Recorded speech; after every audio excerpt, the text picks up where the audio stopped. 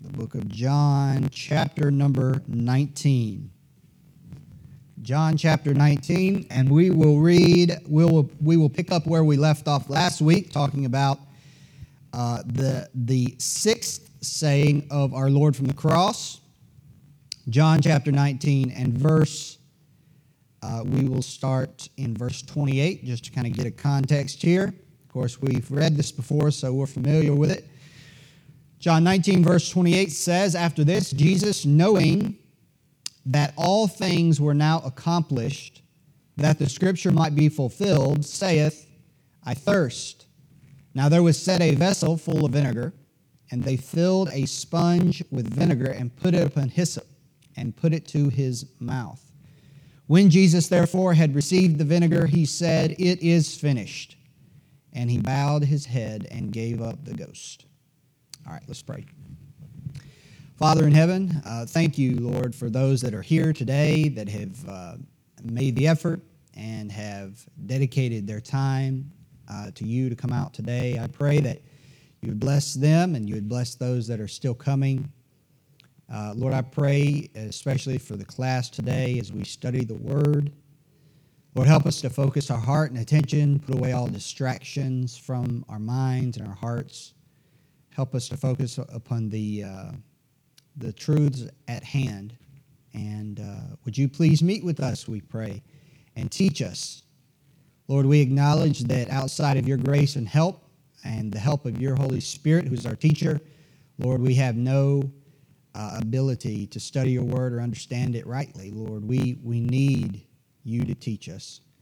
So would you do that, Lord, and would you speak to each and every person here, including myself, and guide in all things. In Jesus' name, amen. All right, so we are in John 19. We're reading the sixth saying of our Lord from the cross. It is finished. And last week, we spent some time talking about one of the meanings of it is finished, and that is how that when the Lord said it is finished, one of the things he was referring to was the fact that he had finished and completed and fulfilled the prophecies, all the prophecies that dealt with his incarnation, that dealt with his life, and that dealt with his atoning work upon the cross.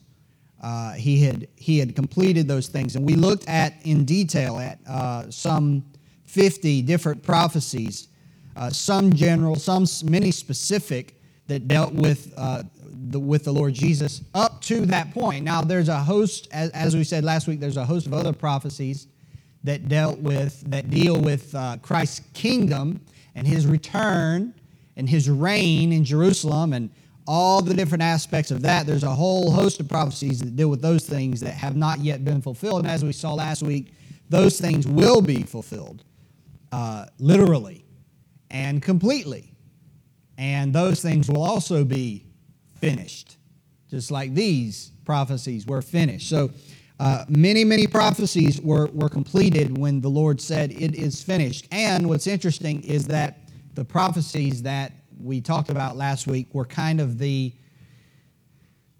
guiding principle, the guiding word for the Lord as he was upon the earth. He had his heart and his mind set on the prophecies because as we studied, he was a man of the book. He was a man of the book, and he followed and believed the Scripture and left us a good example. So what we want to talk about this morning is, so we move from him finishing the prophecies, and we want to go to the meaning of it is finished as it relates to redemption. So obviously, the question that we ask, that should be asked when we look at these things, is when the Lord said, it is finished, the natural question is, what is finished? Because he doesn't tell us. So the prophecies were finished, but also what was finished was the work of redemption. The work of redemption was finished. Now, let me make a point here that is, that's worthy to be mentioned. That when the Lord says it is finished, what he was not saying was that this part of the work, this phase was complete, or this phase was accomplished. And that's the way some people, some false religions, have characterized the Lord's statement. He was saying that this phase of it is now finished, and there's another phase to be done. No, when the Lord says it is finished, that is an absolute. Amen. That is an absolute. It is done. It is done. How do they do it? How do you do it? Done. Brother Crabb, it's done. I never met Brother Crabb, but Pastor Stewart does all these things, so I feel like I know him in, what do they call it? Yeah, something like that. One of those Latin words. I don't speak Latin. But I speak Pig Latin.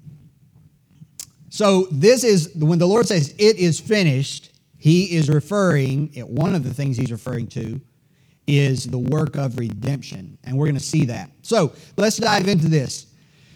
First thing I have 3 points I want to cover that deal with the work of redemption being complete. The first one is that because the work of redemption is complete, and the Lord says it is finished, nothing can be added to Christ's finished work. So when the Lord says it is finished, this is where we get the term, the Lord's finished work on the cross. The finished work on the cross. It's a sound biblical principle, a sound statement. The Lord's finished work on the cross. Nothing can be, because he says it is finished.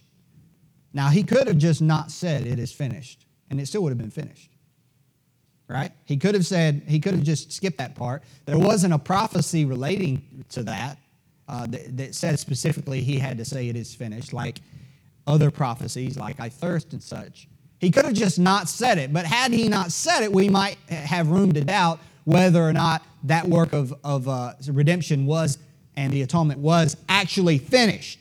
But because he said it, and he made that absolute statement, it left no doubt. It left no doubt. Because his work is finished, nothing can be added to Christ's work. There is nothing left to do. Now mark that. There is nothing left to do. Not only that, but because he says it is finished, nothing was left undone. It was a complete and total success as far as the Lord was concerned. He fulfilled his mission, and there is no task, no prophecy, of course, no task, no aspect of redemption or of the atonement, we might say, of Christ's sacrificial work that was left undone. Every part was finished and completed. Furthermore, there is nothing that is to be repeated. When he says it is finished, that tells us that there is nothing to be repeated. Now, there are religions that teach that during a certain ceremony or during a certain rite or sacrament that is performed, at that moment, the atonement of Christ is in some way repeated. And that is not scriptural. The Lord says it is finished. Now, what's amazing is that when the Lord says it is finished, and we'll get into this a lot more in just a minute, all of that was completed 2,000 years ago. It was done. It was done 2,000 years ago. The entirety of the basis of the Christian faith and of our eternal life was completed 2,000 years ago. Not yesterday, not today, and not the day I got saved. It was completed 2,000 years ago when the Lord died on the cross and says, it is finished. Now follow me here. Our redemption is not finished when we get saved. His work, when the Lord says it is finished, it was finished at that moment. Now, we know, and we're going to talk about this, we know there is a requirement to appropriate that redemption to us personally, to ourselves personally. But by doing that doesn't add to anything he did. The work was done. All right? So we see nothing was left undone. There is nothing left to do. There's nothing that can be repeated. And what should give us great assurance is nothing, because it is finished and because it was finished so long ago, nothing can alter or undo what he did. So here's the thing. If we are resting, I'm telling you, this is an important truth. We have to get our brains around it and our hearts around it. Because the Lord's work on the cross cannot be altered or undone. If we are resting in His finished work, we have grounds for assurance of our salvation forever. If there's some other thing, though, some other action or process or technique that we're trusting in or thinking that had something to do with our redemption, there's going to be reason for us to kind of doubt or wonder. Well, but see, here's the thing. There might come a day when you and I forget what we've done. Right? There might come a day when our memory fails us. Even the day I got saved, August 4th, 1999, I have what is, and a lot of people have what might be called a rather dramatic salvation experience. And it was dramatic, and it was vivid, and it's still relatively vivid to me. And I did, and we'll talk about this in a minute, but I did pray a sinner's prayer. I was a sinner, and I was praying to the Savior and asking the Savior for forgiveness and salvation. So, all that is true in my life. But as the years have passed, what I've noticed is that my memory of those events and the vividness of my memory of those events has waned, right? I don't remember it like I used to. And in fact, the emotion of that day has waned. If you would ask me a week after I got saved or a month or a year after I got saved, it was a lot more, I was a lot more emotional about that because it was still in recent memory. But now it's been 20-something years, and so those emotions have faded. But you know what has not faded? It is finished. I might forget that I got saved. Now watch this. I might forget that I have received Christ, but it's still finished. Right? It's still finished. It's not up to me remembering my technique when I receive Christ. Again, receiving Christ is necessary. You can't appropriate the gospel personally until you receive Christ. And again, we'll talk about that. But that's not what my salvation is, not resting on the technique of me receiving Christ. It's resting on when Christ said, it's done, it's finished. That's the thing. And that gives me peace. As my memory fades, it's still written in the Word that I can always go back to and say, it is finished. It's done. The Lord did it.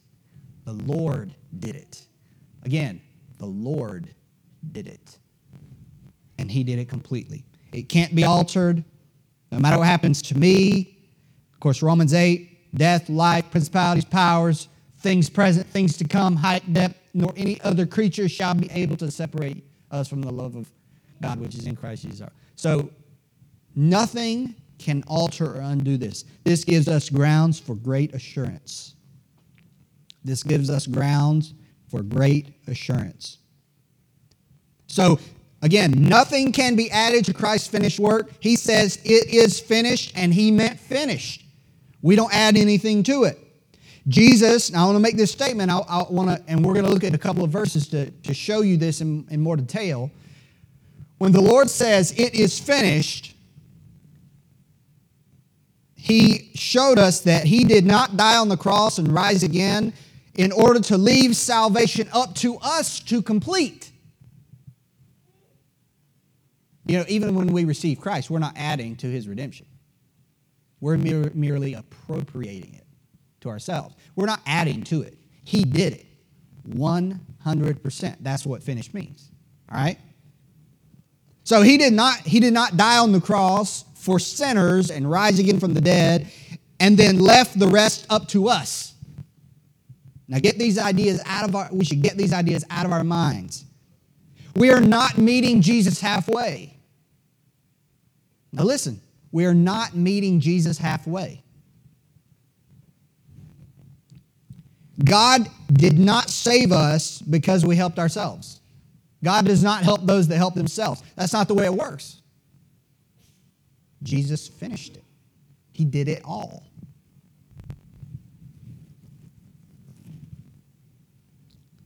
One person I know said this when asked Why did Jesus die? Why do you think Jesus died on the cross then?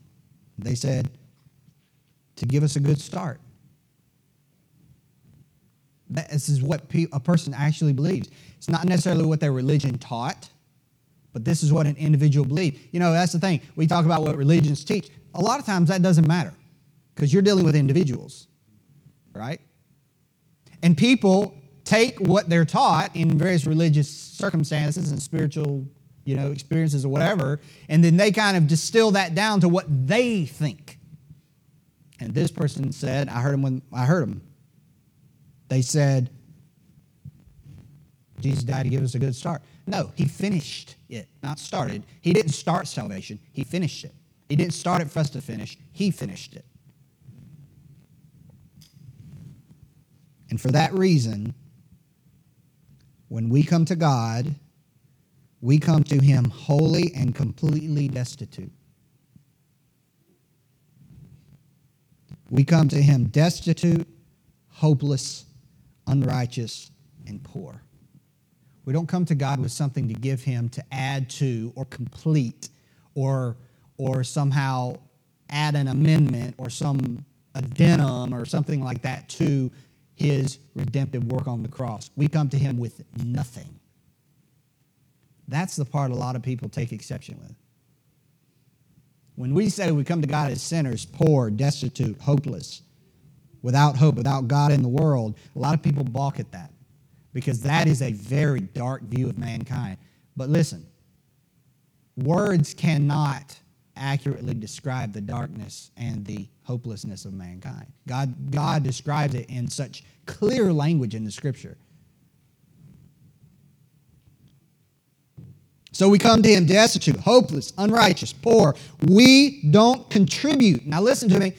We don't contribute one small thing to what Jesus did on the cross. Nothing. He finished our salvation that day. He finished it that day. Someone might ask, well, what about when I believed? What about when I got saved? You didn't contribute to redemption. You didn't contribute to your salvation. You merely received something that was offered to you, that it was done in full. I think Pastor Stewart, we were talking about it, and he said, he was describing someone who, like, you go to take your car to the garage and they repaired your car, and all you have to do is go pick up your car. You expect that when you go pick up your car, it's completely and totally fixed, right? You don't pick up your car and then the mechanic says as you walk out, now I replaced the valves and stuff, but you got to put the head back on it, and you got to make sure you put the oil back in it, and no. When he repairs, it's done. You just pick it up. Now let me ask you a question. Thank you for that illustration. He's good at illustrations. I'm very bad at illustrations. But if you go pick up your car, in that case, would you ever say that you contributed to its repair? Because you picked it up? Well, I helped the repairman because I picked up my car. No. He did it from start to finish. You just took it. And that's salvation. Christ did it, and it was done 2,000 years ago. We just pick it up. We take it. We appropriate it. Look at Isaiah chapter 53.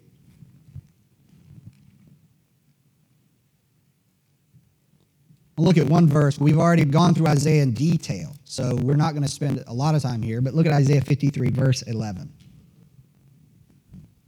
Of course, this is a description of the atonement. Remember, when we talk about the gospel, we're talking about one thing. People get this idea. Anyway, I'm getting ahead of myself. Isaiah 53, verse 11. Look what it says. He, verse 10 tells us who that is, the Lord. Okay? It pleased the Lord to bruise him. Look at what it says, verse 11. He shall see of the travail of his, Christ's soul. He shall see of the travail of his soul and shall be what? Satisfied. Okay, let me ask you a question. Again, scriptural reasoning. It's a good practice, right? Scriptural reasoning. What What would the Lord see that would cause him to be satisfied? According to verse 11. What did the Lord see that caused him to be satisfied? According to the verse. Yes, ma'am. But yeah, that's correct. That's a good doctrinal answer. But according to the verse, he shall see what? Travail of his soul. All right, what is that referring to in context? It's referring to all that happened on the cross that we've been studying for these weeks, right? So here's what the verse is saying. When God looked upon Christ and saw the travail of his soul, at that moment he was satisfied, right? Is that what the verse says? At that moment. Not later when you get saved, when you add whatever you add to it. No, at that moment he was satisfied. So let me ask you a question. When was God satisfied? When was God satisfied? It's not a trick question, I promise. Do you know? When he said it was finished, when he's looking at the cross, when the darkness is lifted and the Lord says it is finished, that is done. He's already satisfied. What are you going to add to it to add to God's satisfaction? What are you going to add to Christ's work, his finished work, to satisfy God? Your faith doesn't satisfy God. Christ's finished work satisfied God, right? Now, you appropriate it by faith. You receive it personally by faith. It's applied to you by faith, yes. But God is not satisfied with that. He's satisfied with Christ's work. Amen. At that moment, done.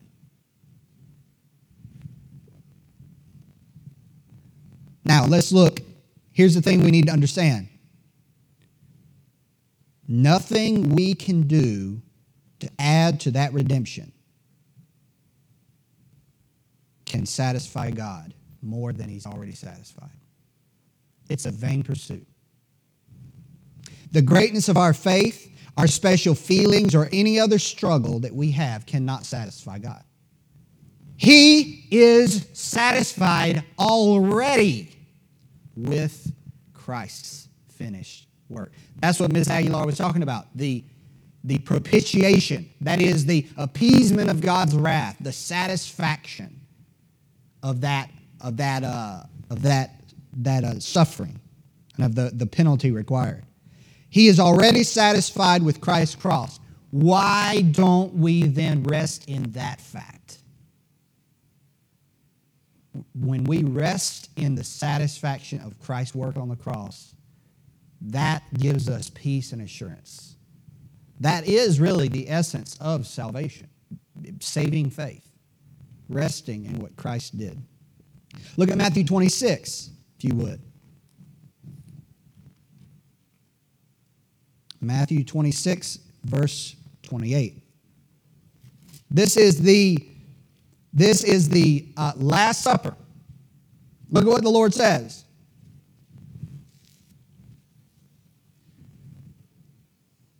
Verse 28.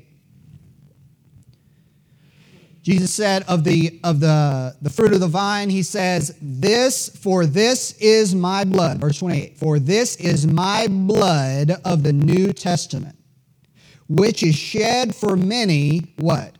For the remission of sins. Remission, same word as forgiveness. Right? It's the same meaning.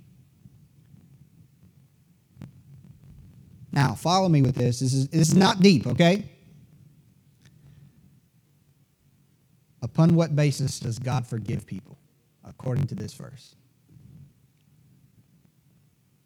Why does God forgive people? It says, which is the blood which is shed for many for the remission of sins. And we're talking about the blood of Jesus. The basis upon which God forgives sinners is the blood of Christ, which was shed upon the cross 2,000 years ago, right? here's this idea we have, and it's not a scriptural idea, but this is the idea we have. God does not forgive sinners because he's a nice guy. And he doesn't forgive sinners because they ask him to. He forgives sinners because of Jesus' finished work on the cross. That's what the verse says. It says, his blood was shed for the remission of sin. So if you take out the blood of Christ, there can be no forgiveness. That's the thing. So when we come to God and we say, God, I'm sorry, I've sinned against you, and we do what we call the sinner's prayer. The reason God forgives us is because the blood of Christ was shed on the cross and that work was finished. That's where forgiveness is found. Amen. He's not just a nice guy going around forgiving people. And there's a lot of reasons for that go back to, the idea of God's justice and how the just penalty must be satisfied, which is what propitiation is, which is why Christ had to die on the cross. We know that. But it's all based upon that finished work when he said, it is done. Had that not been done, there's no forgiveness. No matter how nice of a guy God is. Listen to these quotes. I thought they were good. Christ's death was an atonement, not just an example. See, that's the popular kind of the modernist view, the Christian modernist view of the atonement, of the cross. People view it as an example. It's not an example. It's an atonement. It's paying for sin, and it was done. It was finished. He actually accomplished the work of redemption on the cross. That's the key. He actually accomplished the work of redemption on the cross. Another author said, all that a holy God requires has been done. Nothing is left for the sinner to add. No works from us are demanded as the price of our salvation. All that is necessary for the sinner is to rest now by faith upon what Christ did. Amen. It's great. Second thing I want us to see is that we must rest in what Christ finished. This is the core of faith. What does it mean? Now we know that what Christ did, he paid for redemption. He did redemption. He completed the work of redemption. We do not add to it. Can't be altered. It can't be changed. Nothing else is needed. He did it all, start to finish. That's why he said it is finished. But there is a matter of appropriation. There is a matter of receiving that work and making it real, making it true in us as an individual. And that is something every individual must receive. That's a fact. What does it mean to receive the gospel? Let me say this. Just because you receive it doesn't mean you contributed. You didn't contribute. You got it as a gift. That means it's free. You don't contribute anything. Listen, our sinner's prayer doesn't contribute to it. The technique, the process doesn't contribute to it. We merely receive it. Look at 1 John chapter 5.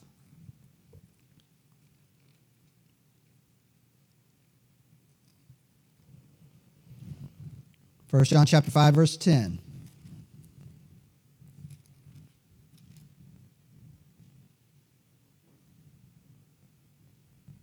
It says this, he that believeth on the Son of God hath a witness in himself. He that believeth not God hath made him a liar, because he, listen to this, because he believeth not the record that God gave of his Son. And this is the record, that God hath given to us eternal life, and this life is in his Son. What is a record? A record is an historical testimony, right? A record. God has given us that in the Scripture. This is what Jesus did for sinners. Jesus did it for sinners and said, it's finished. That's the record. But look what it says. It says, because, verse 10, end of verse 10, because he believeth not the record that God gave of his Son. What Jesus did, his finished work is complete. God gave us the record of that, the historical account of what Jesus finished on the cross. And it's by that truth, that record, that we have eternal life. The work is finished. The record tells the story. It is ours only to believe that testimony. You see? Believing the record doesn't make the record. It doesn't add to the record. We have just received the record. And rest in that record that Jesus died for sinners. Amen. Look at Romans 1, verse 16, if you would. Romans chapter 1, of course, a familiar verse, says this. Romans 1, verse 16 says, "For I am not ashamed of the gospel of Christ." Now, pause. What is the gospel of Christ?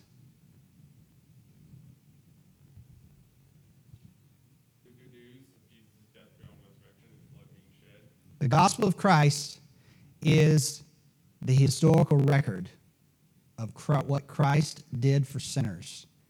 His death for sinners upon the cross, His burial, and His resurrection.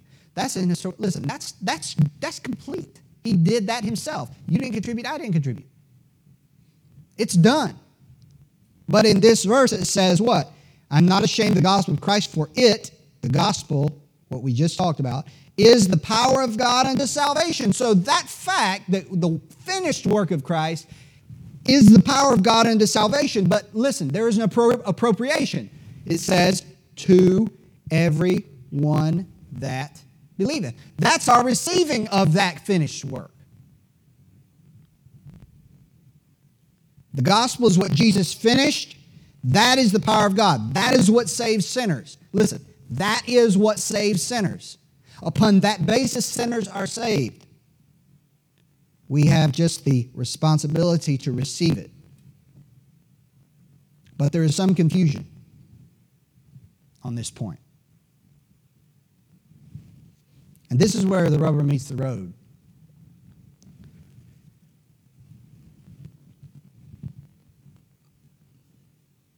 Now again, I am a person who has a traditional salvation experience. But, there was a day in my life when I was 17 that I realized I needed Christ. I needed to be saved from my sin. I actually bowed on my knees and I prayed to God a sinner's prayer from my heart.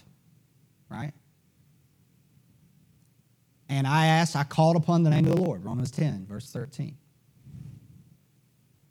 The problem is, though, some people trust in the process or the act of getting saved rather than in the work of Christ. They trust in the mechanics of it rather than the work that was done. It's this weird thing we do. And even for people that did trust in Christ, sometimes it confuses them. And it causes people to doubt, just to be honest. And this often includes the sinner's prayer. We ask questions like, did I say the prayer right? We ask, did I feel right when I prayed the prayer? Did I do it right? And that is a source of great doubt for a lot of people. It really is. And it was for me. Did I do it right? Did I say it right? Was I thinking the right thing? Feeling the right feeling?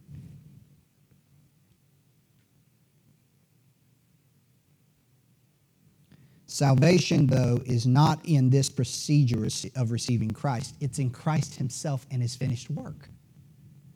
Now, that doesn't deny the fact that we receive Christ. We do receive Him by faith, which often involves calling upon the name of the Lord. It's not necessary to call upon the name of the Lord in a sinner's prayer, but that's perfectly legitimate. There are people in the Scripture that did that and people that didn't.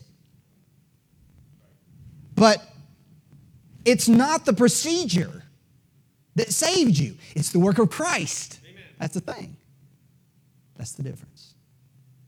It's the gospel. It's what was done. That's why we say Jesus Christ did it all and said it was finished, and that was it. How many of you have been witnessing to someone and you try to tell them about Jesus and they say things like, oh, I've already done that. Oh, I did that when I was 7. what exactly did you do? Did you die on the cross for your sins? Did you endure the wrath of God? No. But see, when they say that, what it reveals is they think that because they did the procedure, that's why they're good. But it's not they're totally ignorant of the fact of Jesus, why Jesus died upon the cross for sinners. They're totally ignorant of the fact that Jesus took their place. They think they just went through the motions and did some magical formula, and all of a sudden they're saved. And they're totally in the dark about the reality of the gospel because their trust is in the procedure. When I was a kid, and I was about 8 years old, someone took me through the procedure. It didn't work. I said the prayer, I said the words, and if you had asked me when I was 15, if I had gotten saved, oh, I've done that. That's what I would have said. I've done that. But it was Jesus that did that. You see what I'm saying? Amen. It was Jesus that said it is finished. He completed it. And we're not adding to it by praying the sinner's prayer. It's a lot simpler than we've made it. Listen to this. Maybe this will help clarify it a little bit before we get to our third point. This is a poem. Look what it says. Upon a life I did not live. Upon a death I did not die. Another's death, another's life. I cast my soul eternally. Bold shall I stand in that great day, for who aught to my charge can lay, fully absolved by Christ. It is finished. I am from sin's tremendous curse and blame. See that? Even in our hymn book, 294. Listen to these words. This is why we sing the hymns. The emphasis is where it should be. It's not, I believe, I believe, I believe, I believe, I believe, I believe. It's Jesus, Jesus, Jesus, you did this for me. Jesus, Jesus, Jesus. Listen to what it says. Enough for me that Jesus saves. This ends my fear and doubt. A sinful soul, I come to him, he'll never cast me out. I need no other argument. I need no other plea. It is enough that Jesus died and that he died for me. When we read this, is the emphasis on what we have done to receive the gospel, or is the emphasis on what Jesus did to save us? It's on Jesus Christ. That's enough. That's enough. And a lot of times when I talk to people that doubt their salvation and they have questions like, did I say the right thing or feel the right thing or think the right thing, I'll ask them, put that aside. Put that aside for a minute. Whether on that day, did you say, did you think, did you feel? Your emphasis is on what you've done, as if you're adding to it. No. Ask yourself right now, are you at this moment resting in what Christ did for you? Are you at this moment resting in what he did?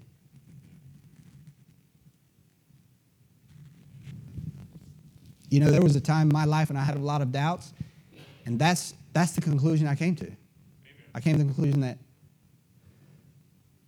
I can't answer all the questions about the way I felt on August 4th, 1999, but I can answer this. At this moment, my faith is resting in Christ. He died for me. Number 3, and we're done. This is a short one. When we share the gospel, we must emphasize what Christ finished. The emphasis cannot be upon magical mechanics of how I receive the gospel, but upon the gospel itself, that Jesus died for sinners, was buried, and rose again for sinners. It must be upon that record that God gave his Son. Listen to this. Listen to these statements and ask yourself, is anything wrong with this? When we go up to someone and talk to them, we say, are you saved? Do you have Jesus in your heart? If you believe in Jesus, God will forgive you of your sins. What have I left out? I left out the whole gospel. We talk about Jesus and we talk about what you got to do. We've left out everything that Jesus did. That is the gospel. In 1 Corinthians 15, in verses 1 through 4, Paul talks about it. He says, I declare unto you the gospel which I also received. You know what that gospel is? It's not you need Jesus in your heart. It's not if you ask God, he'll forgive you. No, it's Christ died for our sins, according to Scripture. When we witness to people, that's what we tell them. Not what they got to do, but what Jesus did. Now, at some point, every person that comes to God by faith and is saved comes to a point where they realize they need to appropriate that. It happens every time. It must happen. But we don't walk up to someone and say, well, you need to get saved. What does that even mean? You see, there's a background. We got to give them the gospel first, lest we lead them to think that somehow the magical prayer we give them or the magical formula we give them is somehow it's not going to save them. We cannot witness without mentioning the cross. It's not possible because that's not the gospel. The cross is the basis for forgiveness of sinners.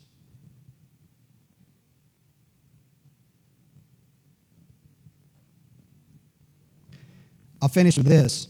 There was once, this is a story by Warren Wiersbe. He says, there was once a rather eccentric evangelist named Alexander Wooten who was approached by a flippant young man who asked, what must I do to be saved? It's too late, Wooten replied, and went about his work. That's pretty interesting. The young man became alarmed. Do you mean it's too late for me to be saved? He asked, is there nothing I can do? Too late, said Wooten. It's already been done. The only thing you can do is believe. It's true, right? What do I got to do to be saved? It's too late. It's already been done. Now, you got to receive it. But if you think you're going to do some magic formula and all of a sudden you're going to be saved, that's not the way it is. Jesus did it. So the question I want to close with this. Jesus says, it is finished, talking about the atonement, redemption for sinners. But the question that must be answered by us is this. Do we really believe that it is finished? Do we really believe that it truly is finished on that day on the cross? Let's pray.